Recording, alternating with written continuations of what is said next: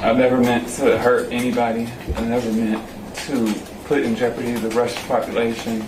I never meant to break any laws here. That's WNBA star Brittney Griner, tearfully pleading with a Russian judge in court last week. I made an honest mistake, and I hope that in your ruling that it doesn't end my life here. The words she said didn't ultimately sway the court. She was sentenced to 9.5 years in a Russian penal colony after she brought less than a gram of cannabis oil into the country. That sentence, it devastated her family, her fans, her teammates. But as national security correspondent Karen DeYoung explains, the harsh sentence also meant something else. The Russians have said that they would not entertain any negotiations over her release until after her sentencing. So we can anticipate now that those negotiations hopefully will move forward. Now the clock is ticking. Exactly.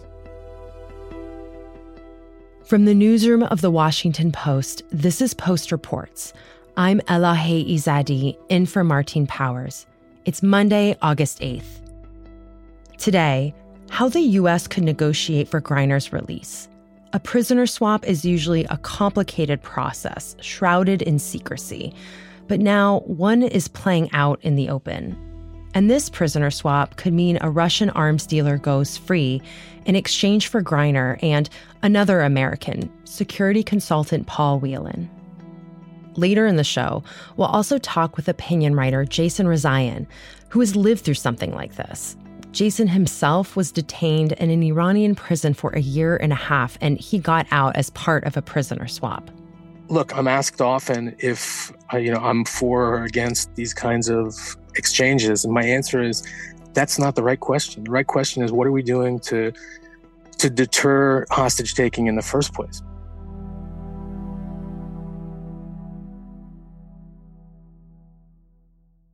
First, I asked Karen about how two countries who aren't exactly friendly with each other make a trade for prisoners.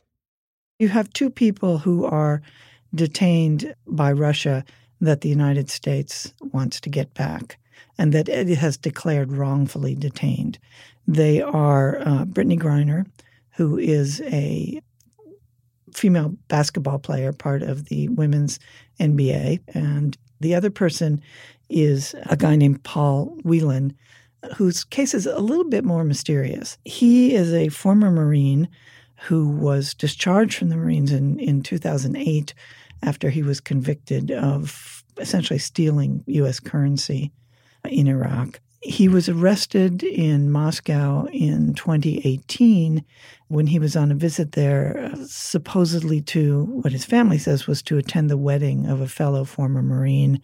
The Secretary of State, Anthony Blinken, announced in July that the United States had made a substantial offer, which he did not define, for the release of both Griner and Whelan. Karen, before we get into these particular two cases of these Americans detained in Russia, what constitutes wrongful detainment? Like, what criteria does the United States have when considering whether one of its citizens is, quote unquote, wrongfully detained by another country? Well, obviously, the first thing is arguing that someone is innocent, but there's much more to it than that. I think whether the United States maintains that someone has been detained for other purposes, for political purposes, because they're just an American and there's problems with the Americans and they want to use them for some other purpose, whether they want to use the detention to influence U.S. policy, whether there's a determination that the judicial system in that country is not independent and that essentially any trial will be rigged, whether they're being held in inhumane conditions, a lot of different things that go into that definition legally in this country. This particular prisoner exchange, it's really high profile, but it's the only one that I feel like I've heard of in some time. But how often are prisoner swaps actually happening? Like, are there prisoner swaps that happen that aren't big news, that we don't hear about until after the fact? Prisoner swaps are for a number of different reasons. The most famous ones tend to be groups of spies or individual spies exchanged for other spies who have been imprisoned by first the Soviet Union and Russia and the United States. And they're kind of acknowledged spies.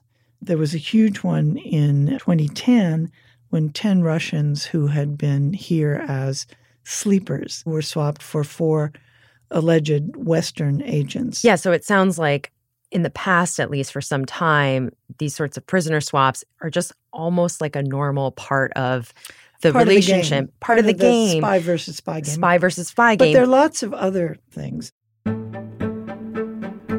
There was Bo Bergdahl, the American serviceman who was taken by the Haqqani network in Afghanistan around 2010, who was swapped in 2014 for 5 Taliban prisoners held by the United States. The video shows just one side of the handoff, but it is dramatic. Sergeant Bo Bergdahl seated in a truck. Overhead what appears to be a military aircraft flying cover. Not too long ago, there were 3 Americans who were hiking in northern Iraq and had gone unwittingly, supposedly, over the border into Iran, were arrested. No one was swapped for them, but they were eventually released because I think the Iranians determined that they weren't actually spies, even though they were charged with espionage.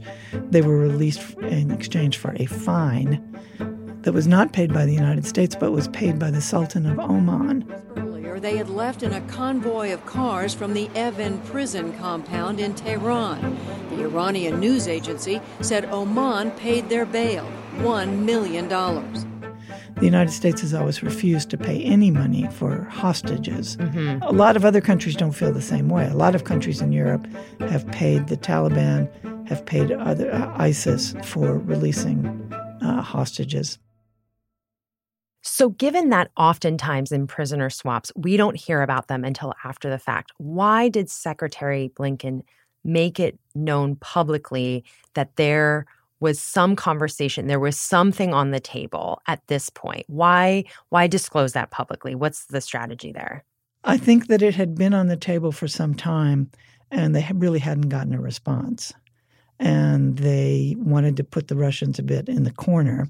At the same time, they didn't want the Russians to release the information and spin it according to their own purposes, or that it had something to do with Ukraine, or it was something that they could use to show the Americans were either being inactive or non-responsive or somehow doing something nefarious that was keeping their people, U.S. people, from being released. And it also feels like, especially in the case of Griner, that was the case from the very beginning. It seemed like at first there was a strategy to be very quiet about it. And then there was a lot of public acknowledgement and outcry. And it seems like there's a lot of political pressure that the Biden administration is facing to get her especially released. I think in the case of Brittney Griner, because she was so prominent, because I mean, she's like one of the best female basketball players right now in the world. And I think that it seems so unjust to so many people.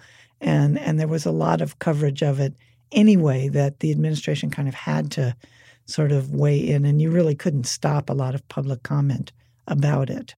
So as of right now, the United States and Russia have not come to an agreement on a swap. But there is speculation, right, that the United States could make an offer to Russia to release this Russian arms dealer in exchange for the release of Griner and Whelan. Can you tell me who this arms dealer is and why he was detained in the United States? What crime did he commit? This is Victor Bout, who is a 55-year-old Russian. He was for many, many, many years a very notorious arms dealer. There were movies made about him. He had a nickname, right? Merchant of Death. Yes, that's what he was called. And he mostly did arms sales in Africa, often to opposite sides of the same conflict. The DEA, other U.S. agencies had been after him for a very long time. He was ultimately arrested in 2008 in Thailand as part of a sting operation that was organized by DEA, the Drug Enforcement Agency. He was charged with having conspired to kill U.S. nationals. And he was convicted of that and sentenced to 25 years. So you ask, well, why were the Russians so eager to get him back? Yeah. There's lots of unconfirmed but pretty certain information about him, that he was in the Russian military, that he was in the Russian intelligence service, but mostly that he was very close to a lot of people in the upper echelons of the Russian government, from President Putin on down, that he has relationships with these people and that they want him out. I think that the Americans have offered to release him. Is that a good deal, would you say? This is an unusual thing to have to consider whose life and what is worth it, right? But just on its face, this is a notorious individual who seems to have very strong ties to Putin and was in the sought Kremlin for a very long time by the United States. Yeah, and here you have someone like Brittney Griner, whose crime pales in comparison. I think you have to, you look at what President Biden has said publicly and other officials have said publicly. This is our most important duty, to ensure the safety of U.S. citizens. We will never stop to get them free. So there's that. I'm sure that, and there already has been since the news of this proposed swap has come out, a political criticism on exactly the lines that you posited, that people will say, this guy, he's responsible for who knows how many deaths, who knows what he'll do when he gets out. But I think the political imperative to get particularly Brittney Griner out is pretty big. And I think that on balance, I think the administration has figured that this is more important than keeping this guy in prison. I mean, he's already been in prison for quite a long time. Mm-hmm. He's not that far from the end of his sentence. Maybe he served about half of it. Oh, I see. So he's already been in prison for a long time. I think he's so well known now that it would be difficult for him to sort of go back in business. And so the point becomes, well, has he been punished enough? Let's say that Russia and the United States come to an agreement on who to exchange. Can you walk us through what happens next? In most cases, what they do is they figure out a sort of neutral place. Many times it's been the airport in Vienna.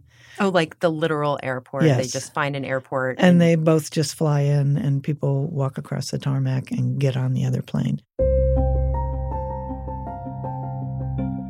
One of the most famous ones, again, going back to 1962, was the exchange of Francis Gary Powers, the U-2 spy plane pilot for the CIA that crashed in Russia, and he survived, and Rudolf Abel, the Russian spy. They were exchanged. This, of course, was during the Cold War when East Germany existed, and they were exchanged in a very famous scene where they walked across a bridge simultaneously in East Berlin.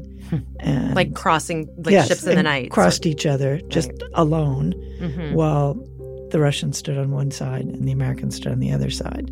So there's some kind of like orchestrated way that this occurs. Right. Oh, yeah. Very orchestrated.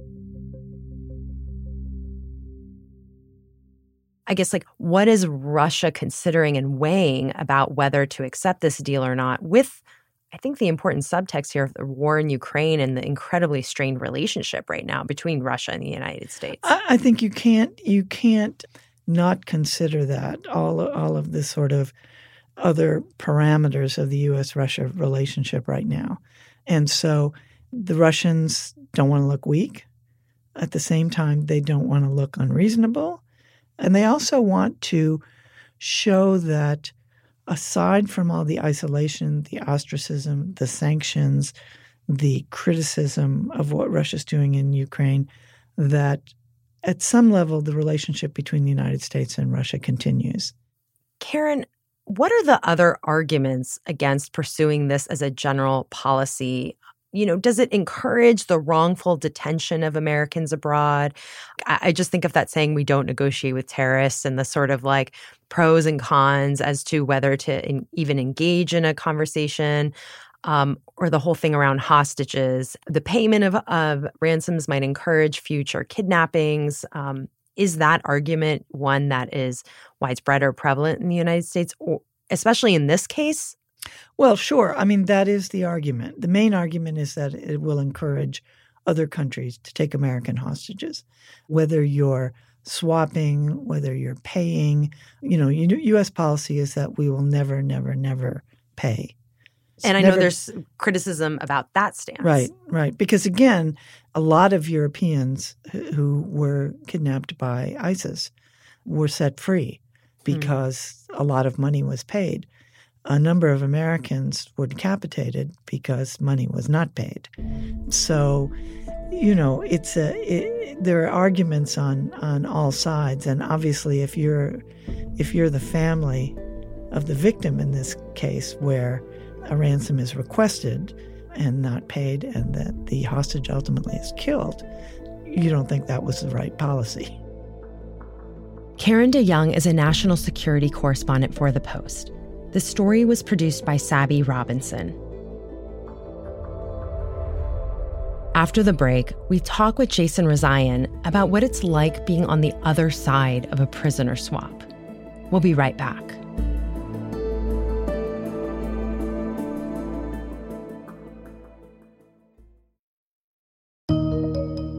There's always more to the story. I'm Leanne Caldwell, anchor of Washington Post Live. Each week, we bring you inside conversations between the newsroom and the people we cover. From global leaders enacting change to cutting-edge artists redefining our culture. And we make you and your questions part of every conversation. Listen to Washington Post Live wherever you get your podcasts and watch on demand at WashingtonPostLive.com.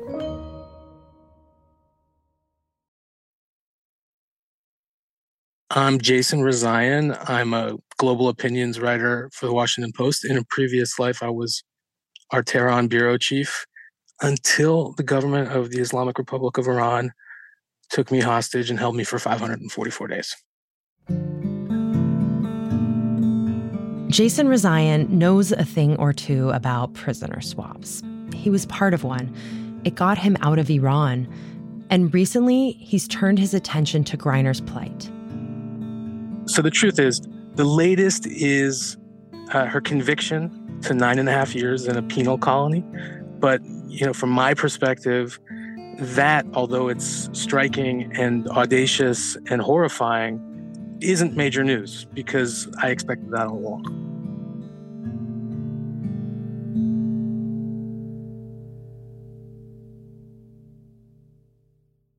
Jason, you recently wrote that it took too long, perhaps, for the Biden administration to treat Griner's situation as a hostage situation. Can you tell me a little bit more about what you mean? Well, it's really difficult because you have multiple government agencies who have competing interests and also competing and different sources of intelligence. So while the embassy in Moscow or the consular affairs section of the State Department may want to try and handle these cases of Americans detained in other countries in the typical diplomatic and bureaucratic manners, when it's deemed politically motivated, it requires a different kind of intervention, an intervention at a higher level, whether it's the National Security Council or somebody like the special presidential envoy for hostage affairs. When he gets involved, then you know that the U.S. government has made the ultimate determination that the arrest was politically motivated. In the Brittney Griner case, because of the timing of her arrest and the announcement of it by Russian authorities just a week after Russia invaded Ukraine, I, as someone who's been following this phenomenon in different countries for several years now, thought to myself, there's something more here than, an American picked up on a drug charge in an airport. And as you've seen the case play out over the last several months, it seems very obvious to me and others who follow these kinds of cases that that's exactly what's going on. It's designed to be audacious and scary, and it's designed to make the U.S. government look weak, and in some ways, it's really working. Yeah, and you've also written about how this is a growing problem, but it really took Griner's situation to put it on the national agenda. What was it about her situation in particular that caused that? So this is a phenomenon that I've been following really since my release.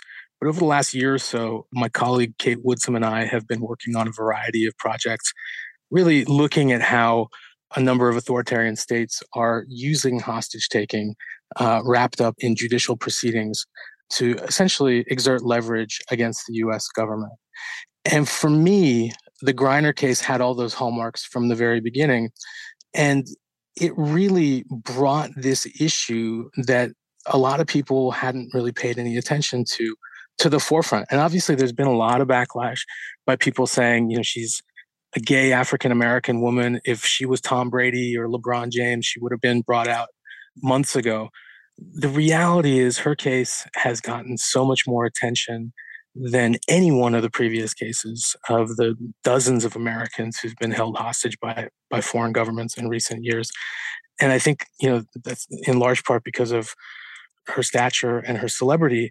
But that stature and celebrity has mobilized a global campaign in support for her. And so I think all of these Americans who are being held, Black, white, Chinese, Venezuelan, and when I say Chinese, I mean Chinese American, Venezuelan American, Iranian American. We're all Americans. And this is a phenomenon that doesn't know race. It doesn't know gender. It doesn't know political orientation. It knows nationality. And Americans and citizens of allied countries, whether it's the UK, Canada, France, are increasingly being targeted. And it's taken the Brittney Griner case to raise it to that kind of awareness internationally. Mm-hmm. One of the options being considered right now to get Griner out of Russia, she was sentenced to this penal colony. It seems like such a harsh sentence, but the government is considering, it seems, a prisoner swap. As the prisoner in this situation, how much would she really know about what's being considered by these two countries? Like would Griner know who the U.S. is swapping? Would she and her camp be kept largely in the dark? I think she personally would be kept in the dark. I didn't know anything about the details of my release that included the prisoner swap until it was happening. And so, I think the truth is that the principals and their loved ones and supporters know very little about what is going on behind closed doors. The unique thing here is that the Biden administration has come out and said that they've offered a trade to the Russians for an arms dealer convicted in the U.S., a man named Victor Bout, who was sentenced to more than 20 years for trying to smuggle arms that would potentially kill Americans. Look, I'm asked often if I'm for or against these kinds of exchanges, and my answer is that's not the right question. The right question is, what are we doing to deter hostage taking in the first place? Because as long as it keeps happening, as long as foreign governments think that they can get away with this, they will continue to do it. And the only way to bring Americans home is going to be through concessions. Can you speak a little bit more to what that kind of deterrence would look like? So the U.S. government just last month put out an executive order. President Biden declared a national emergency around hostage taking, calling it a threat to our national security, our foreign policy, and our economy. This is a big and insidious problem that happens to affect small numbers of people. But because it affected small numbers of people and because it seemed like isolated incidents over the years, the U.S. government didn't put a lot of energy into figuring out how do we stop this. Most of the officials I've spoken to over the years considered this to be a problem that we're always going to face in some form or another. I, for one, have said, I don't think that's true. I mean, I think, we've put people on the moon and, we've cured all kinds of diseases. We can figure out how to make it more painful and costly for foreign governments to take hostages. And one way that the Biden administration is looking at doing that is putting travel bans on officials who are involved in this sort of activity, who are complicit in foreign governments. Okay. Before we turn to your questions, I just have one element at the top, and it's something you all saw earlier today when the president signed a new executive order, which provides the U.S. government expanded tools to deter and to disrupt hostage-taking and wrongful detentions. That's Ned Price, a State Department spokesman, talking to reporters last month. This executive order, among other actions, creates a comprehensive sanctions program as a tool to bring U.S. nationals held hostage and wrongfully detained home. And I've asked officials what that means, and they said, we've written these orders in an intentionally vague way because we're still figuring out what it means. Seizing their assets abroad and essentially making life more difficult for them. There is no single step we could take that would be a panacea. If that step existed, we would have taken it a long time ago, and all detained Americans would have been released a long time ago. But we do see these as important tools that we will be in a position to wield quite effectively. Because so far, the way we approached hostage takings of American citizens by foreign states is to act as though it's the first time that we're seeing this. We feign some outrage and we talk about how, we demand the immediate release of this person. But you'll notice in the statements around Brittney Griner, the State Department is being much more assertive and forceful and calling it what it is, hostage taking. And I think we need to get comfortable with that, because when we call it a wrongful or unjust detention, it leaves a lot of room for interpretation, and it leaves a lot of room for confusion for the ordinary American. And my point would be that right now there are 40-something Americans being held hostage by foreign states. What happens when it's 400? Is the U.S. government going to put in the kind of effort and resources into freeing these people that's going to be required? Or are we going to be on our own every time we get on a plane and travel abroad? And if it's the latter, that's not a world that I necessarily want to live in and travel in. And I think that everybody has a vested interest in seeing fellow citizens freed from this kind of horrendous abuse. Mm. Yeah, and you've also written about the toll situations like this take on people's families. Can you speak to what Griner's family might be going through right now? Certainly. I mean, it's such a devastating impact on a family, on entire communities. In Brittney Griner's case, to the WNBA and her teammates. It's a hard thing to really wrap your head around, because it's not a personal attack on Brittney Griner. It wasn't a personal attack on me. We fit a profile that the governments that took us hostage needed at that moment. But the damage that is wrought on these people and the people around them is so severe. And I can tell you that now, 6.5 years after my release, I'm still unpacking it. It's still a hard slog some days. And, you wonder to yourself, why me? And there's no good answer for it.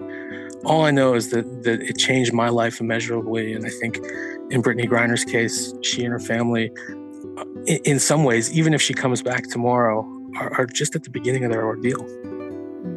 Thank you for your time, Jason. It's my pleasure. Jason Rezaian is a global opinions writer for The Post. This story was produced by Rennie Svirnovsky. That's it for Post Reports. Thanks for listening. Today's show was mixed by Sean Carter and edited by Rena Flores.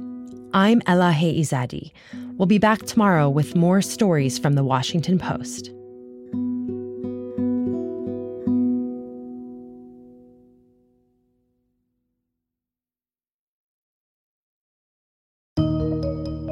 There's always more to the story. I'm Leanne Caldwell, anchor of Washington Post Live.